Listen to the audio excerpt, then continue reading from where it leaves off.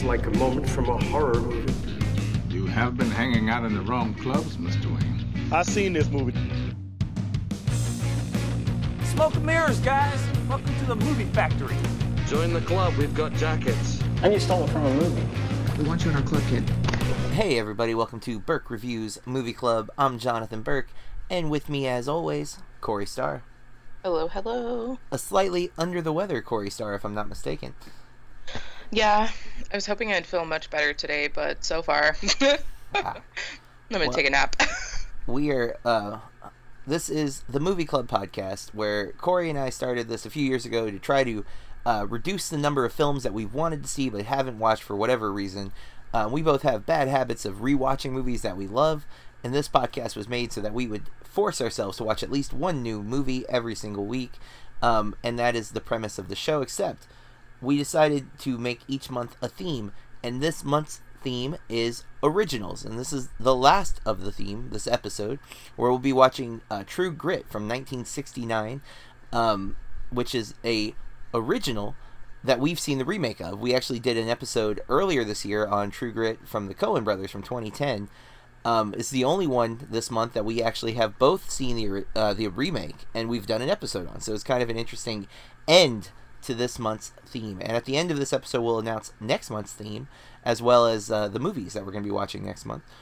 And by month, I should note that this is the last episode for August, even though we are technically releasing this on September 1st, and we're also oddly recording it on September 1st, something we usually don't do.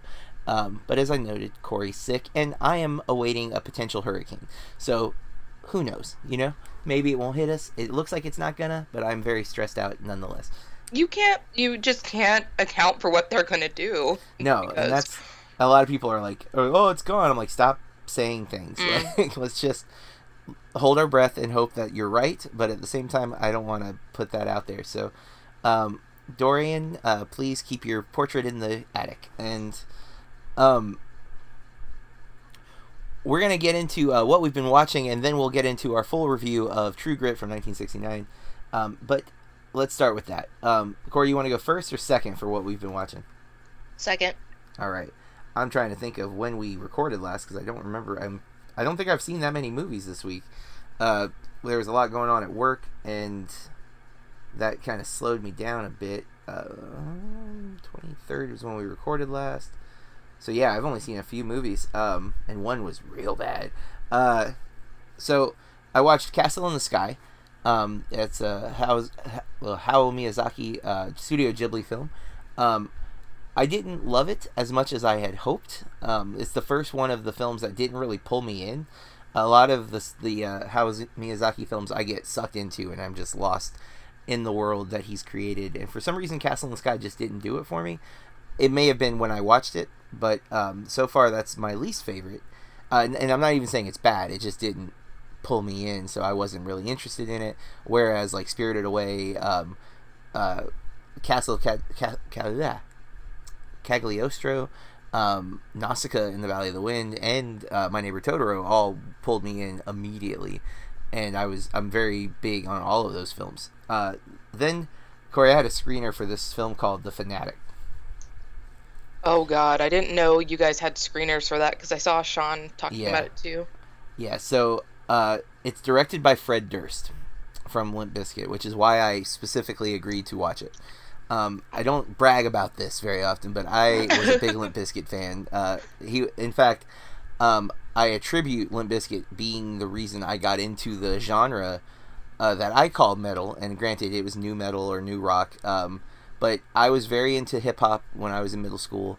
I thought all metal bands that like screamed in their music were inherently evil, and Limp Bizkit was introduced to me by a friend who was trying to get me into rock music more. And he was also the guy who was teaching me to play guitar. And there's a song on the $3 Bill album where he says, "And God, I love you." And it was like shattered a stereotype for me. I was like, oh my God, they're not necessarily evil. And pretty much I dove into metal for like the next 15-20 years. I was very snobbish about it. Like anything that wasn't in the genre that I liked was bad. And I supported Limp Bizkit even in their not so good albums and their questionable years, and even though Durst multiple times kind of proved to be a bit of a jerk, I still had a fandom for them. So I have not seen any of his other films. He's directed 2 other movies, one with Jesse Eisenberg that I always forget the name of, and then the Ice Cube film Long Shots, which was like a football, like kind of like a Ladybugs type story. I think his daughter was like a Little League football player or something like that. I never saw it, but I remember seeing the trailers for it. I had no idea Durst had directed that, but this new movie, it's listed as a horror film. It stars John Travolta, which should be a warning sign. It also stars Devon Sawa, who I had not seen in anything in a long time. Little Giants is probably my favorite performance of his, so going back quite a ways. This movie is bad for a lot of reasons. It actually is competent in its story. Like, I feel like it knows what it's doing. It doesn't seem to get that what it's doing isn't good. And if you can avoid it, which is pretty easy from what I'm seeing, I actually Sean posted a Hollywood Reporter article where I think it's averaging 1 ticket per screening at the few theaters that it's in. It's doing real bad, and it's definitely a sign that Travolta is maybe in that realm of retirement. It's just time he quit. Between Gotti and this film, I think it's done. I watched True Grit, and then I didn't watch anything because, again, I had some busy stuff going on this week. But I watched. I've been watching a lot of Psych, actually. I've caught up on several episodes of Psych. I'd been missing out. I just finished season 6, I believe it was, and it ended on a major cliffhanger. So I immediately had to watch the next episode because I was not going to bed with that on my consciousness. So I won't say what happened, but I was like, nope, gotta watch another one, even though it's really late because that's not cool. Show. But then I did watch a movie I've been meaning to watch since I saw Isn't It Romantic earlier this year. Same director, Todd Strauss Schulson. It's called The Final Girls. Have you heard of this, Corey? Mm-hmm. This movie is so up my alley because it is essentially a satire of the slasher genre, which I am a big fan of. A lot of slasher films, like not all, but like a lot of the big staples, Halloween, Friday the 13th, big fan of those. And I'd heard this one was really good, and it has some big names in it, bigger names now than when this movie came out in 2015. But Taissa Farmiga, who is connected to Vera, I don't know if sisters or whatever, but Malin Ackerman, who's in like Watchmen and a bunch of other stuff that's not coming to mind. Aaliyah Shawkat's in this movie, which I did not know. Oh. Yeah, she's a big draw for me. Thomas Middleditch, who I know from Silicon Valley. Adam Devine, who I really became a fan of in Pitch Perfect 1 and 2, but I also really liked him in Isn't It Romantic this year. And that's the bigger names, I think, that are in it. A couple of other familiar faces you might recognize from some stuff, but I finally watched this. I bought it a while back. It went on sale for like $5, and I had bought it then and been meaning to get to it. And it's a nice short watch. It's like 90 minutes, and it moves pretty quick. Especially if you're familiar with the slasher genres, it does some cool stuff. It's funny. There's some good effects though, some interesting camera work. And so, again, it does some really cool like play on the genre tropes. And much like Isn't It Romantic, characters are aware that they are in a movie. Some of the characters are, at least. I don't want to spoil like where it goes, but I feel like that's an important part of the premise. Is there is a lot of meta jokes, which is very, again, similar to Isn't It Romantic. I would say this one is much better executed. I enjoy Isn't It Romantic, but I think this one overall, it hits the tropes a little harder, and it doesn't seem to be as, I don't know, I felt like Isn't It Romantic was very like pro rom-com. I've read other reviews where they said that it didn't feel like it was more mocking the genre than it was embracing it. This one definitely is embracing the genre.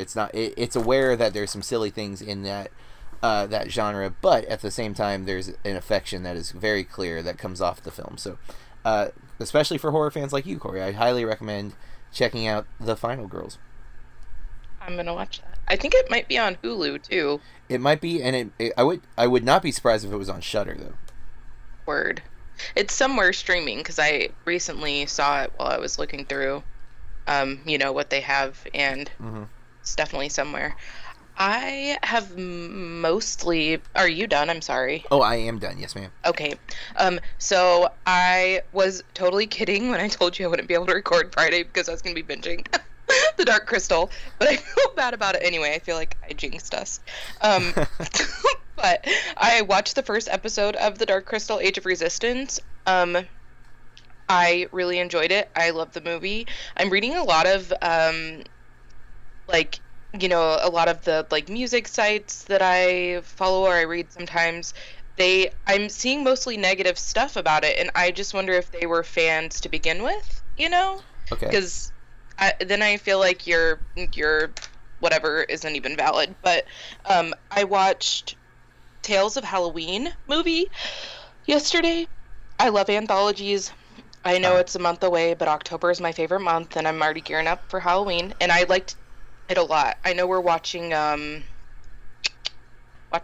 one that I'm hoping will be better on my second viewing, but for October, I think.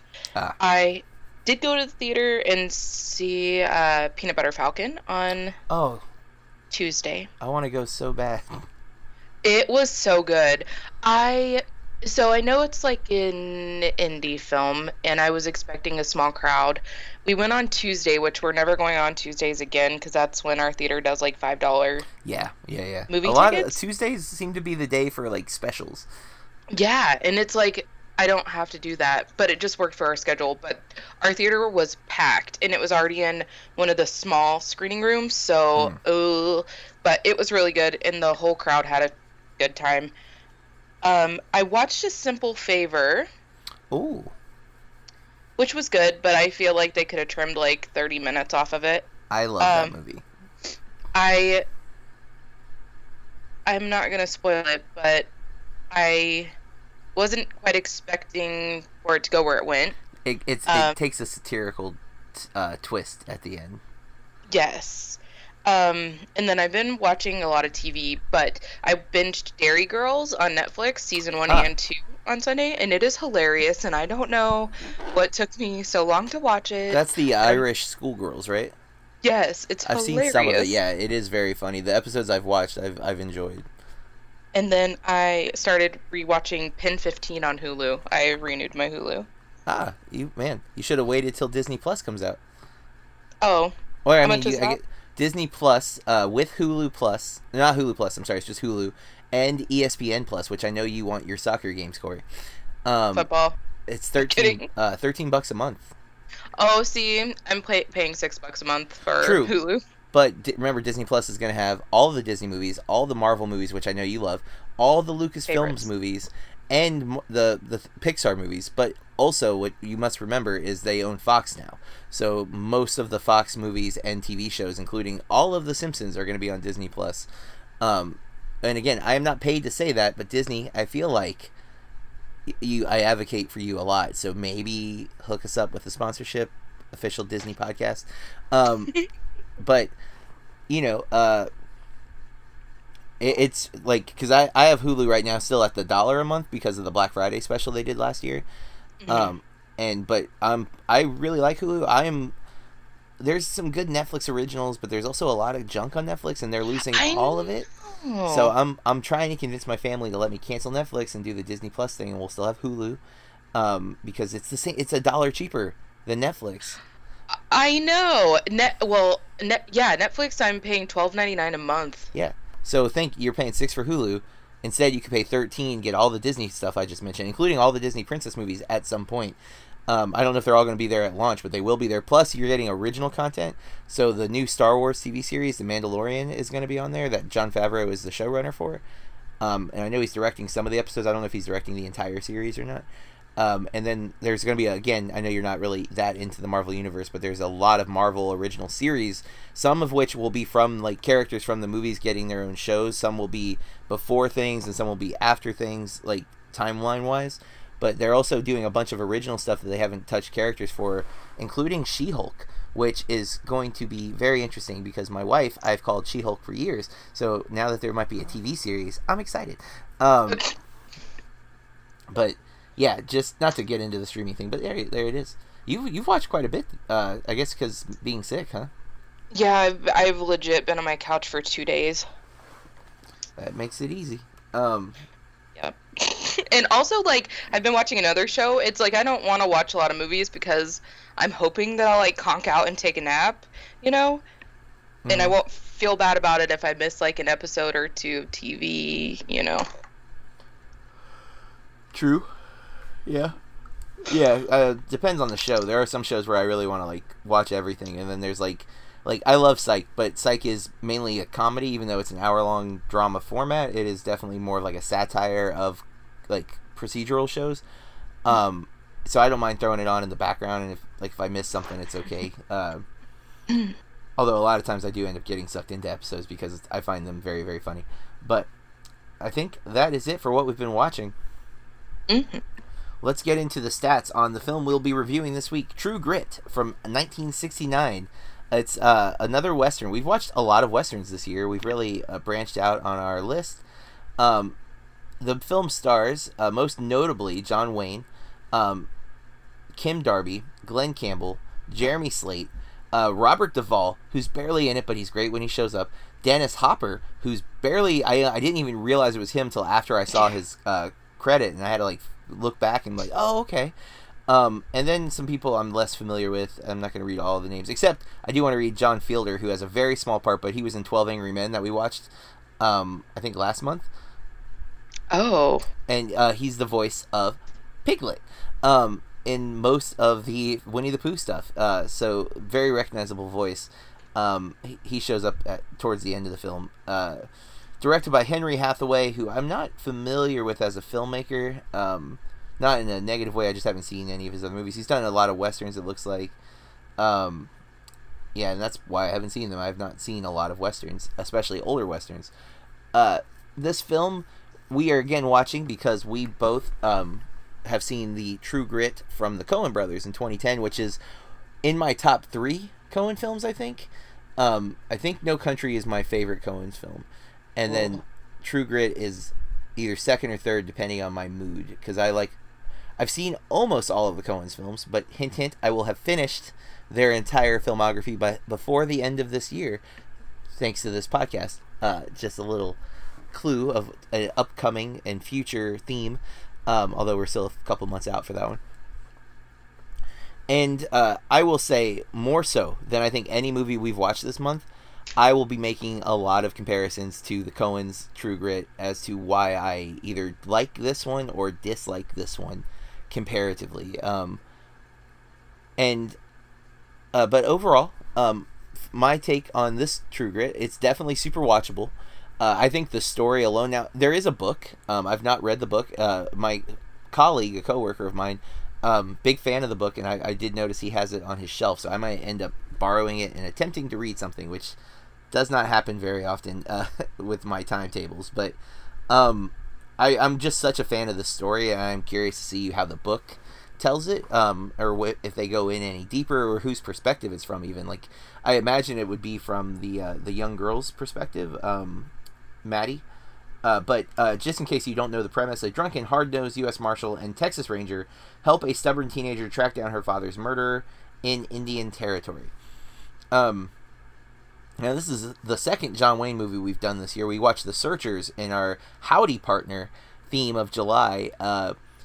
And I gotta say, I don't dislike John Wayne, but I'm not, like, a big fan of John Wayne. And granted, we've only seen 2 of his movies, and I do think he does some good stuff, but there is just this, like, star presence about him that I think maybe, like, takes away from the character. Like, I see John Wayne. I don't see Rooster Cogburn in this case. Not like I did. And again, you could make that argument with Jeff Bridges as well in the 2010, but for some reason, I kind of see Jeff Bridges, especially this time period, Jeff Bridges, as a drunken cowboy, as it's a role he keeps going back to.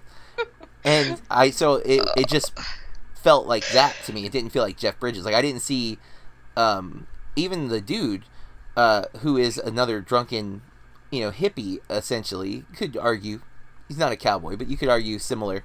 I don't see that. I just see drunken cowboy when I watched True Grit 2010, and I think maybe John Wayne's presence is just too because again, having not seen a lot of his movies, I'm very familiar with him as a lot of people do impressions of John Wayne. There's his image has been like associated with the cowboy to me growing up. So while I'm very unfamiliar with his body of work in terms of me actually seeing it, I'm very familiar with his presence as John Wayne. So it does detract a little, not in a big way. Again, I think this movie is very, very good. If I had to pick, I'm picking the 2010 one every time, and I will get into more reasons in spoilers, but I feel like it's talking very specific about story choices, and also what I'm going to use the phrase story economy, because this movie is 20 minutes longer than the Coen's version of this story, and it doesn't need to be. And I will get into that again more in spoilers, because I'm going to be talking about a lot of things that aren't in the Coen's version that are in this one, and why I think the Coen's inherently is better because of those choices. So, Corey, what did you think of the 1969 True Grit? Oh God, I was a little bored actually. I think that I shouldn't have chosen this movie because we watched True Grit not too long ago. Mm-hmm. So I mean, I'm not gonna blame that on the movie though. I'm gonna blame that on me. I kind of agree that, like, my whole life, John Wayne has been, like, my nanny just loved John Wayne. I've been hearing about him my whole life. He's been sold to us as, like, this larger-than-life, and... hero. He's like an iconic, like, the icon of what a male, like, powerhouse is supposed to be kind of thing. Yeah. And so much so. I'm sorry, I don't mean to cut you off, but another movie we watched on this podcast was Brokeback Mountain. And one of the criticisms people were levying at Brokeback Mountain were things like John Wayne would turn in his grave and things like that, because he's the iconic cowboy, and Brokeback Mountain is about two cowboys who find, a homosexual relationship, which at the time when that film came out was still a hot button, people were still very against homosexuality. There was not... People were still, like, struggling to come out with if they were gay. So that statement was, like, levied for Oscar buzz, like why they weren't going to vote for Brokeback Mountain and things like that. And it's ridiculous, but I mean, think John Wayne turning it like that. He was so attached to the genre and to the identity of a cowboy, quote unquote, that was the criticism thrown at a modern film. Just to kind of give again perspective of where you and I are both coming from when we think of John Wayne. He is this, like, paint him on the wall, symbol of the cowboy, of the American cowboy at that, which I guess that is an American idea, so never mind, I take that back. I felt like, though, I feel like it does run deeper than just the cowboy genre, though, because, he is an American, I don't even know how to say what I want to say, but I was kind of surprised when the movie first started. I didn't realize that Glenn Campbell's in it. I didn't know that he acted. I'm more aware of him as a musician. I don't know if I've ever really listened to him, but I don't think I have. I'm familiar with his name. That was the most I had. But yeah, I mean, it was a good movie. I am with you on my preference, though. Yeah, I mean, this movie was... Oh, I don't know if I'd really watch this movie again. I wouldn't go that far, but if I was picking which one to watch, I would definitely pick the Coen film. Now, I don't remember. Did you like the Coen's film? I can't even remember. I feel like I enjoyed it, but I don't know. Okay, so it should be noted, I've seen the Coen's True Grit twice. I watched it when I started the Burke Reviews podcast, the Burke Reviews website. I watched it that year because I hadn't seen it. And my goal for that first year was to watch a movie a day every single day. But I started watching it on my phone because I had to take my daughter and her friend to this event at her middle school at the time. But I still had to watch a movie that day. So while they were running around playing, I had headphones in and it was watching on my phone. So not the initial ideal watching of any movie. That I'm not only watching it on a very small screen comparatively, but I'm also watching it while there's a bunch of stuff going on around me. You know what I mean? Like, no way I'm giving it 100% of my attention. But it kind of demanded it. I was so into it. I didn't finish it there. I probably watched about an hour, came home and watched the rest on the TV. loved it. And then when we watched it for Movie Club, I got to just watch it on my TV, and I loved it even more. Now, so I've seen it twice, and yet that movie is painted, it feels like it is painted so strongly in my mind. Like, I think I know it from beginning to end. There's a good chance that I'm maybe missing things or whatever, but the two viewings I've had of it were so impactful that I believe I know that movie that well. So much so when watching this one, I was able to, like, kind of, when I did feel a little bored, because I agree, again, I think this movie's 20 minutes too long minimum, I didn't have to, like, pay full attention because I knew what was going to happen mostly. Or when they did something different than what the Coens did, I was very aware of that change. Yeah. Despite, again, only seeing it twice, and you've only seen it once. Yeah, it's bothering me that I can't remember what I gave it. I feel like I gave it Not Quite Golden Pony Boy. I definitely, I feel like you liked it. You're like me, did. Though. You're also a Coen person. Like, everything you've seen of theirs, I believe you've enjoyed. Although you have more gaps than I do, by far. Yeah, I can't make it through Fargo. Sorry. What? Yeah, those accents. I've tried. Oh, it's so good. God. Oh, man. Yeah, no, I'm kind of a diehard Coen fan, and again, I've mostly only seen their films once, but I've watched a lot of clips of their films many times because I am such a advocate for their stuff. I've seen Oh Brother Where Art Thou too many times because I taught it. Good. I taught it even when I was an English teacher. I would pair it up with the Odyssey because, as noted at the beginning of the film, it is a retelling of the Odyssey, and so I used it as an excuse to show it to English students. And then when I taught film, I've taught it at least twice as a film teacher. But yeah, and it's like one of the only times I love bluegrass music because I love the songs in that movie. They're so good. And it's so good. Did we talk about that when we were talking about soundtracks? Or like, it's one of those. Yeah. It's like inside Llewyn Davis. Like, I don't really listen to folk music, but Nope. I freaking love that soundtrack. I love that soundtrack. They do such a great job with soundtracks. Okay. They're just great. They and that's the Coen. Not only are they directors, they usually write or at least will do passes on the scripts, which is huge because again, like True Grit is not an original film, but it's their original take on the film, and then they've done a few other remakes. The only movie of theirs I don't love, and I've only seen it once, is Lady Killers, and I've never seen the original of Lady Killers, but that one, I think critically in general is not loved. So I feel like I haven't bothered to revisit. And there's a few of theirs that I've mentioned we have not seen, or I've not seen.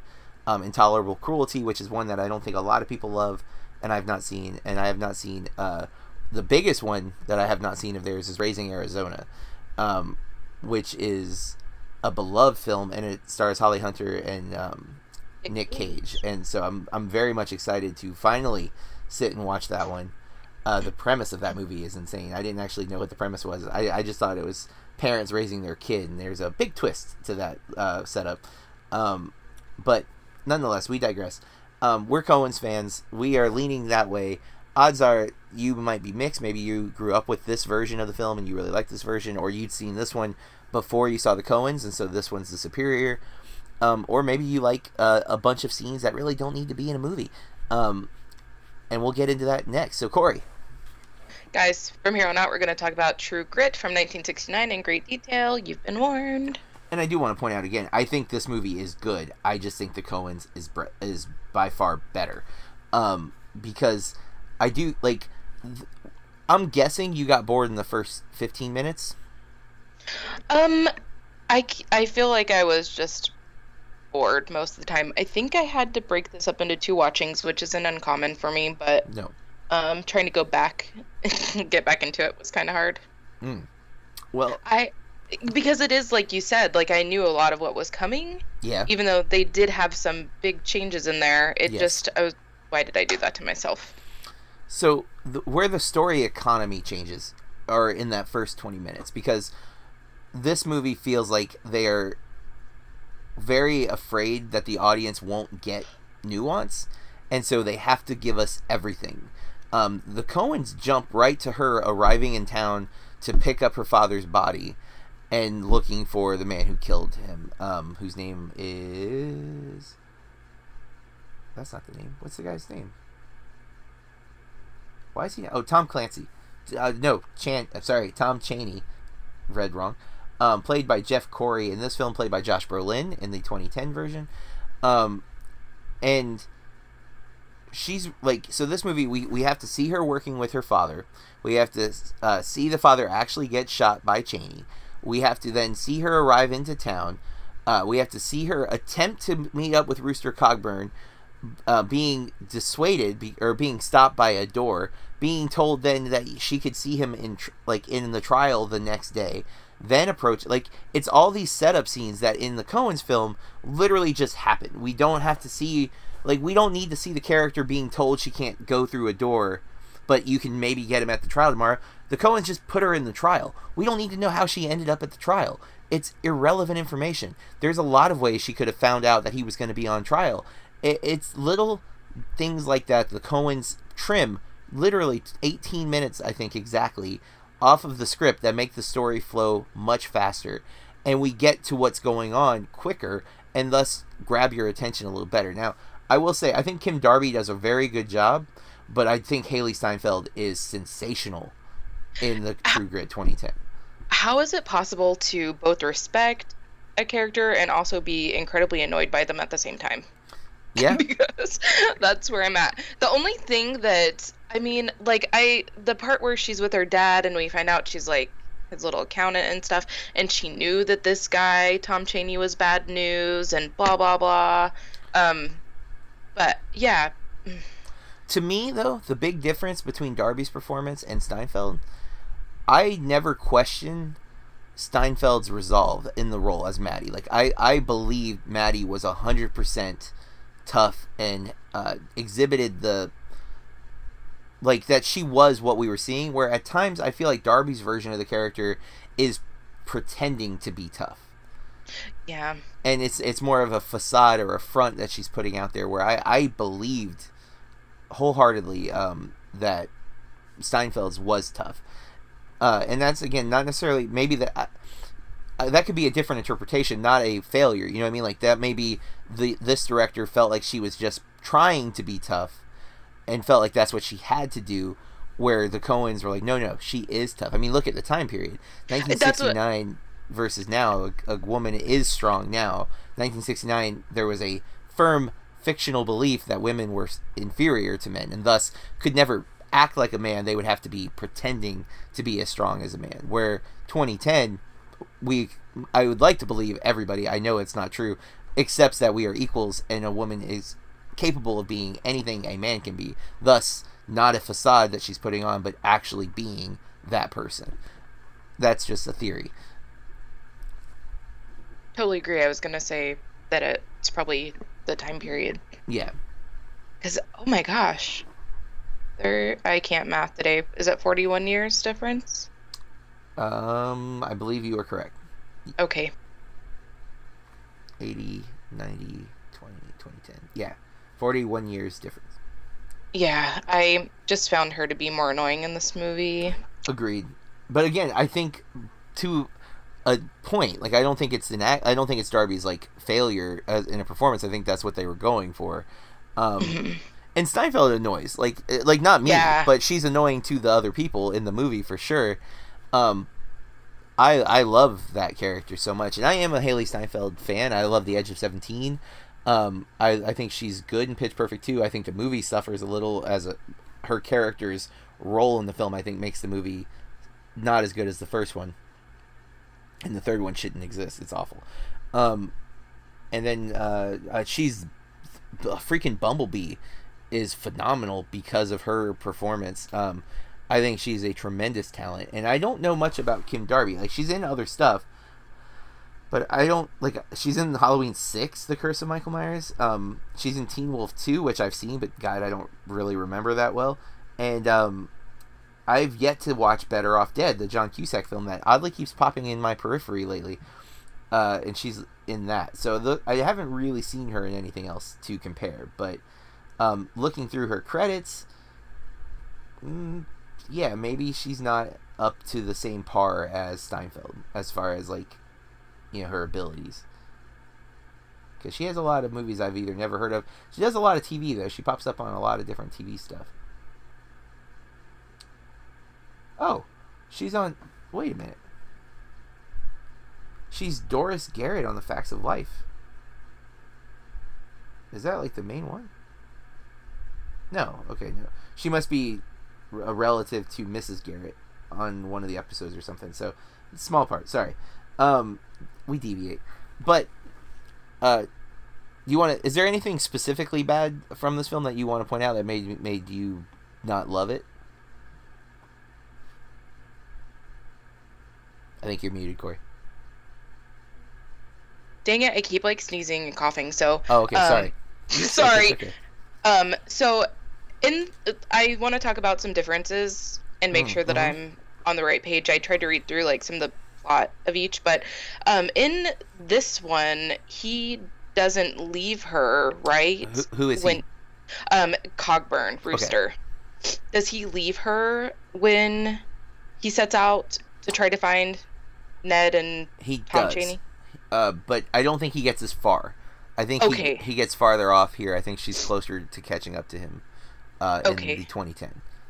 Okay. And then I'm kind of torn on which ending I like the most. I think I do like the Coen's ending better, but with her like looking for him as to say goodbye or to repay him or something.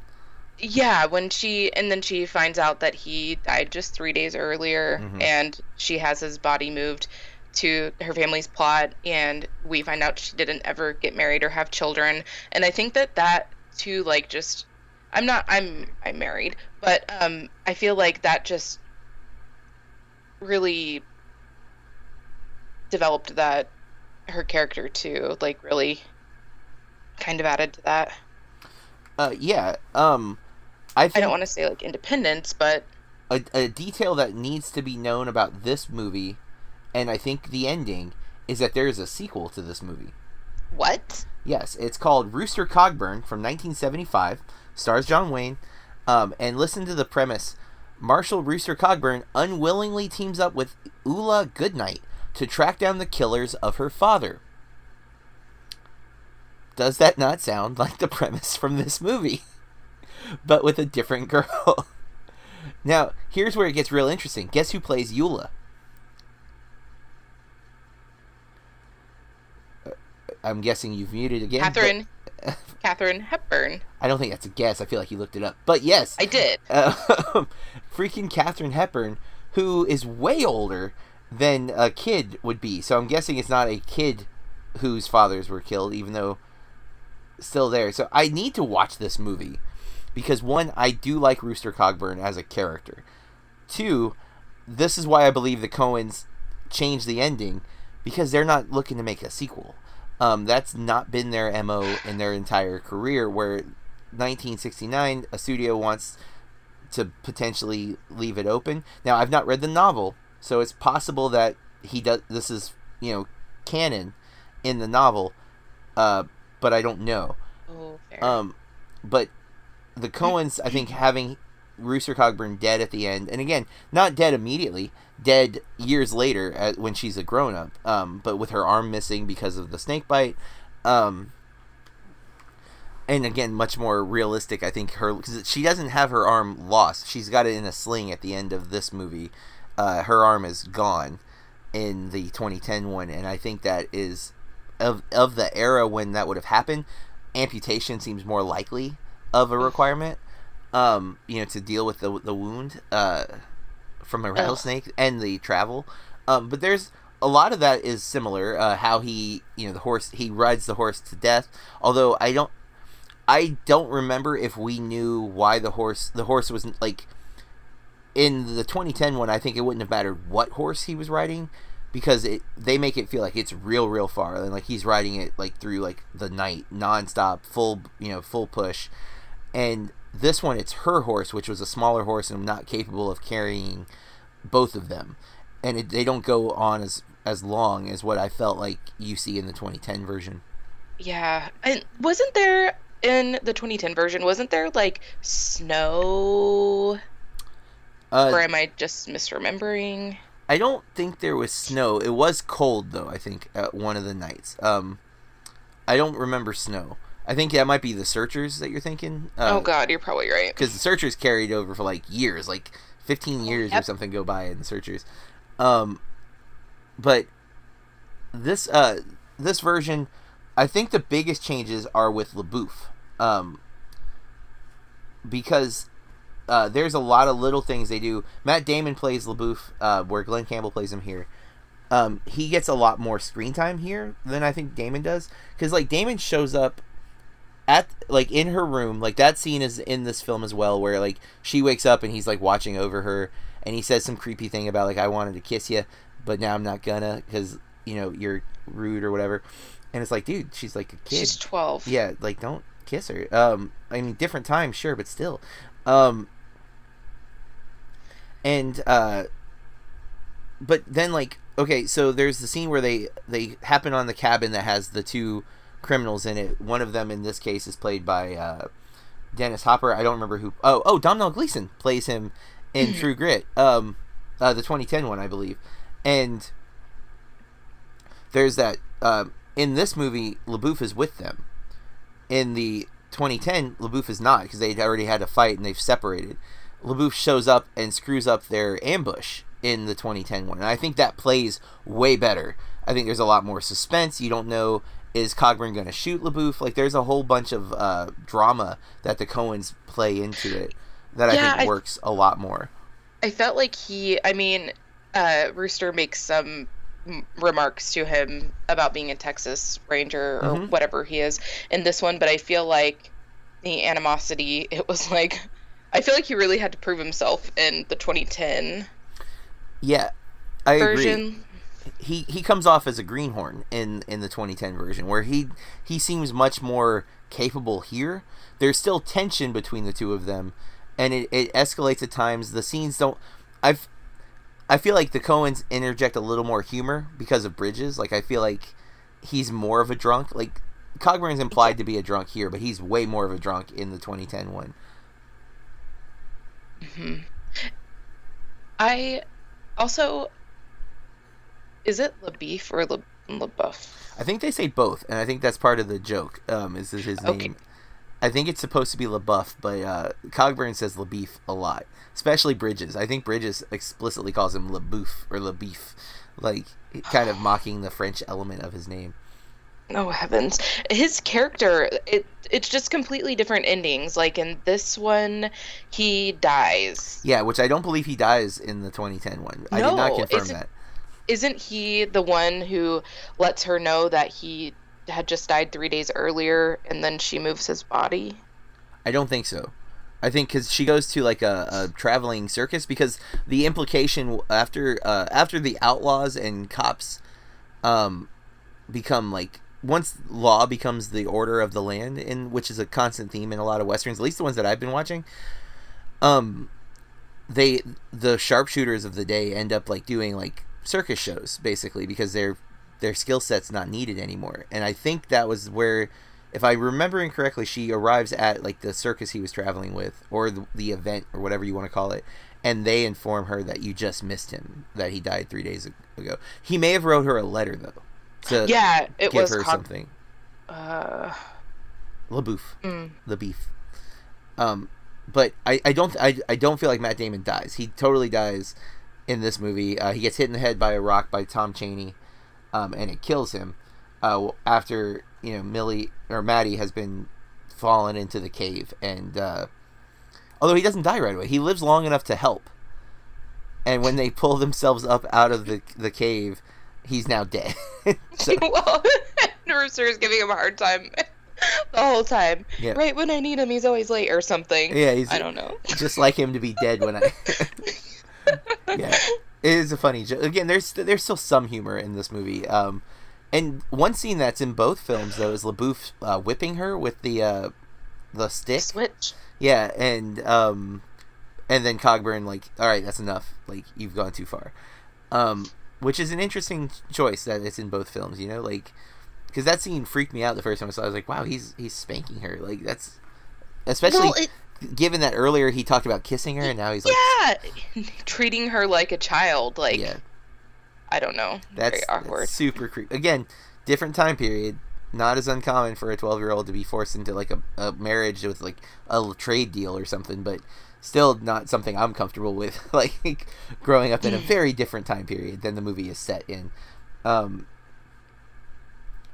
there is some, you get the whole confrontation with Chaney is very similar. She goes to the river by herself and runs into him the first time, and her wanting to shoot him and then actually shooting him but not killing him, and him kidnapping her. That all that plays out the same. It's really the first 20 minutes. The Coens condense into a couple of scenes that this movie feels it has to drag you through in order to get to where the actual story picks up, because it doesn't pick up until they go into the Indian Territory looking for Chaney, which is where, the actual, if we're doing like a hero's journey tale, that's her, entering the other world. And that's a key part to the story, because she is our heroine and she is excellent, because she is so brave and she's so steadfast that she will avenge her father, who she has the utmost admiration for, which in this 1969 version we have to have a whole scene for us to get that, where I feel like I never questioned it at all in the 2010 version, despite never having the scene where we see her father and her hug and that she's his right hand and all of that. I get that without that scene. And again, I saw the 2010 first and I never questioned it. Then I'm watching this, like, why do we need this scene? If you write it the same, like, it's obvious that the fact that she's willing to risk her life despite everyone telling her not to do it tells us how important it is to her. It's not just some idle event. This is like, it means everything to her to get back what her father had and to avenge his death and to have justice, frontier justice at that, but justice. I mean, the movie, we've said everything plot wise I think that needs to be said. I think those are the big changes. I do think this movie's cool. I was really excited when I saw Robert Duvall as Ned Pepper. Yeah, it took me a minute. Mm-hmm. Because he's like 12. The one thing that I also think, the guy I mentioned who's the voice of Piglet, John Fielder, she keeps threatening everyone that she has a good lawyer.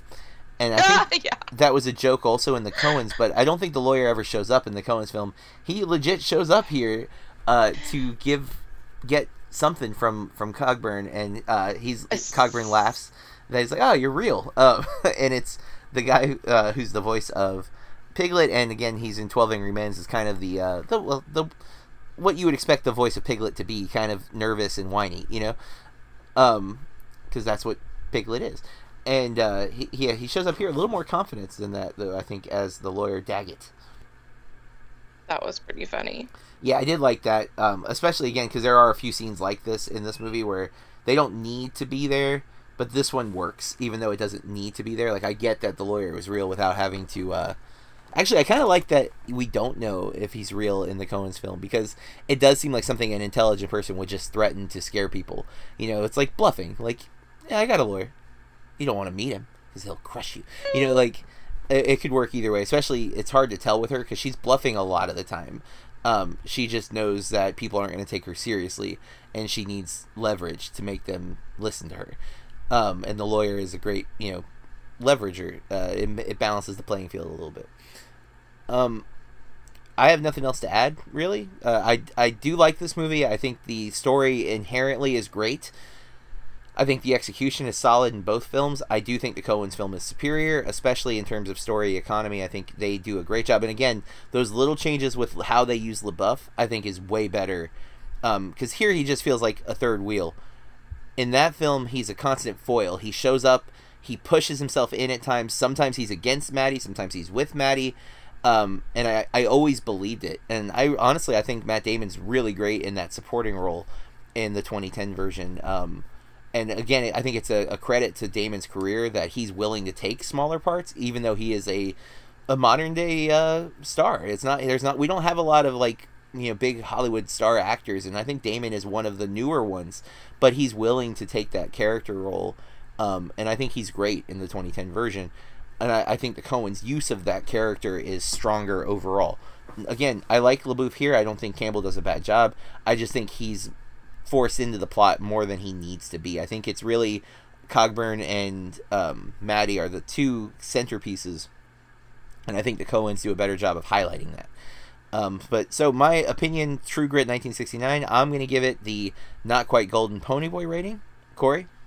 A decent watch. So, and if you were right and you gave the other one not quite golden, we both knocked it down, because I definitely gave the 2010 a must see. I love that film so much, and I love the Coens so much. So very rarely have they not landed for me. There's a couple, as I've said, but mostly I'm a big fan. Their work clicks with me. I find their themes and their dark sense of humor to always be engaging. Yeah, that's our episode for True Grit from 1969. We'd love to hear what you thought about True Grit or any of the movies that we've watched on Movie Club Podcast. You can reach out to us on social media. I'm at Burke Reviews. Corey? At Corey R Star, 2 R's on the end. And before we wrap up, I do need to talk about next month, because this month, the month of August, was originals, and that was, again, movies where Corey and I had seen a remake of the film, but not the original film. For the month of September, we're doing the opposite. We're doing remakes. We've seen the original, but never bothered to see the remake. And sadly, while I think with originals, the possibility of having a better movie than the remake was high, although I don't think we really felt that way. I think, like, The Thing from Another World is cool for what it is, but John Carpenter's The Thing is, like, one of my masters of horror type movies. And then Infernal Affairs I thought was really good, but I kind of lean towards The Departed, but I like Scorsese's style, so it speaks to me there. I like the Coens' True Grit more, and I'm forgetting... Oh, The Vanishing. I have not seen the original, I've only seen the original. I've not seen the remake, but I felt like you may have liked the remake a little more. Yeah. But from what I've heard, Corey, you're wrong. But I know. I'm the only one. But hey, sometimes it's that early watch that just clicks for you. But so we're going into next month. We're going to be watching movies that are remakes. I know for sure one of them is going to be better than the original, for you at least, Corey. But we're watching Dawn of the Dead from 2004. I picked this one. I love the Romero zombie films. I am a big Romero, especially early stuff. Not so much the Diary of the Dead or I forget the other more recent one. But I love Night of the Living Dead, Dawn of the Dead, and Day of the Dead. Even though Day of the Dead's a little harder, but I still like it. I've avoided the Snyder one. I've seen parts of it, but I've never watched all of it, and partly because I've seen parts of it, and I just was like, yeah, Romero's is better. I feel like what Romero does in those early zombie films, it's so much better than what modern zombie films tend to do, and so I've avoided this, so I'm finally going to watch it. I don't know, and of course I have a lot of negative feelings towards Zack Snyder at this point, because I've seen the DC Extended Universe movies, so... that's the first one we're going to be watching. That's the next episode will be Dawn of the Dead from 2004. But the rest of the month, we're going to be watching, I almost screwed up. It's not, why can't I think of his name? Who did The Fly? Cronenberg. It's, the Cronenberg's The Fly from 1986. Now, Corey and I watched the 1950s The Fly last year or the year before, on a episode of Movie Club. So Corey's never seen the 86 The Fly. I freaking love that movie, so I'm so excited to revisit it. I think that one's going to be one where you like that one more than the original, Corey. That's what I'm betting on. Okay. Then after The Fly, we're going to be watching the remake of The Fog, which I'm nervous about that one. I am so sure it's going to suck. Yeah, because I think I love the first one, and I think you did too. I do. It's another Carpenter film. I love John Carpenter. A lot of, especially early Carpenter. Big fan of a lot of those movies. I love The Fog. I'm not saying it's like a masterpiece in cinema, but I enjoy the experience of watching that movie. And again, it's Carpenter's kind of his lighting, his style of horror, the way he sets things up. Really, really liked it when I saw it. The 2005 one was a blip on the radar that it even existed. So the fact that we're watching it, probably not going to be great. But luckily for us, Corey, you and I sat together a couple of Halloweens ago when we watched Invasion of the Body Snatchers from the 50s. I think it was 56. And we both really liked it. Mm-hmm. I ended up watching the Invasion of the Body Snatchers from 78 a few years, I think last October-ish, and I liked that one even more. Because it's, the 50s to 70s, you get a lot of change in style, and 70s movies, a lot of times they're very dark. They have a lot to say about society at the time, and I really think this movie just hits my sensibilities a little more, and it was frightful at times. And Donald Sutherland is such a good actor.